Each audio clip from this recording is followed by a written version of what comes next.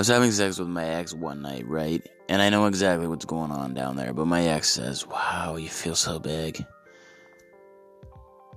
Now I know she's just in the heat of the moment and any shit can dribble out of her mouth, but I'm a nice guy, so I take the compliment and I try to return it and I say, "Yeah, you do too. You should have seen the attitude she gave me.